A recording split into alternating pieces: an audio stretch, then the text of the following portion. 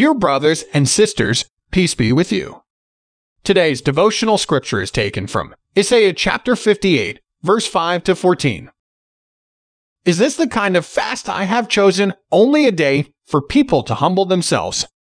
Is it only for bowing one's head like a reed and for lying in sackcloth and ashes? Is that what you call a fast, a day acceptable to the Lord? Is not this the kind of fasting I have chosen, to loose the chains of injustice and untie the cords of the yoke, to set the oppressed free and break every yoke? Is it not to share your food with the hungry and to provide the poor wanderer with shelter when you see the naked, to clothe them, and not to turn away from your own flesh and blood? Then your light will break forth like the dawn, and your healing will quickly appear.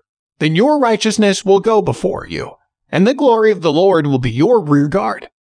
Then you will call, and the Lord will answer. You will cry for help, and he will say, Here am I. If you do away with the yoke of oppression, with the pointing finger and malicious talk, and if you spend yourselves in behalf of the hungry and satisfy the needs of the oppressed, and your light will rise in the darkness, and your night will become like the noonday.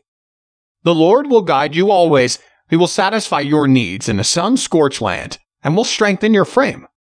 You will be like a well-watered garden, like a spring whose waters never fail.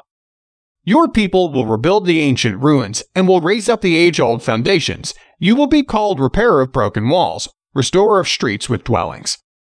If you keep your feet from breaking the Sabbath and from doing as you please on my holy day, if you call the Sabbath a delight and the Lord's holy day honorable, and if you honor it by not going your own way and not doing as you please or speaking idle words, then you will find your joy in the Lord, and I will cause you to ride in triumph on the heights of the land and to feast on the inheritance of your father Jacob.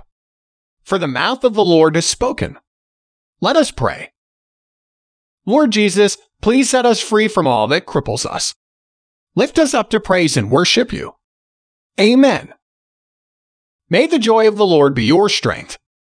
Today's devotion is brought to you by Growing Faith at Home Ministries.